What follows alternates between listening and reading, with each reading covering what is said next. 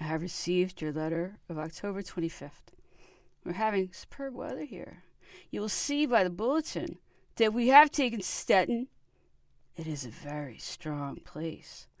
All my affairs are going in the best possible way, and I am very well satisfied. There is lacking to me the pleasure of seeing you, but I hope that will not be long delayed. 1,000 remembrances to Hortense, to Stephanie, and to little Napoleon. Adieu, my love. All thine, Napoleon.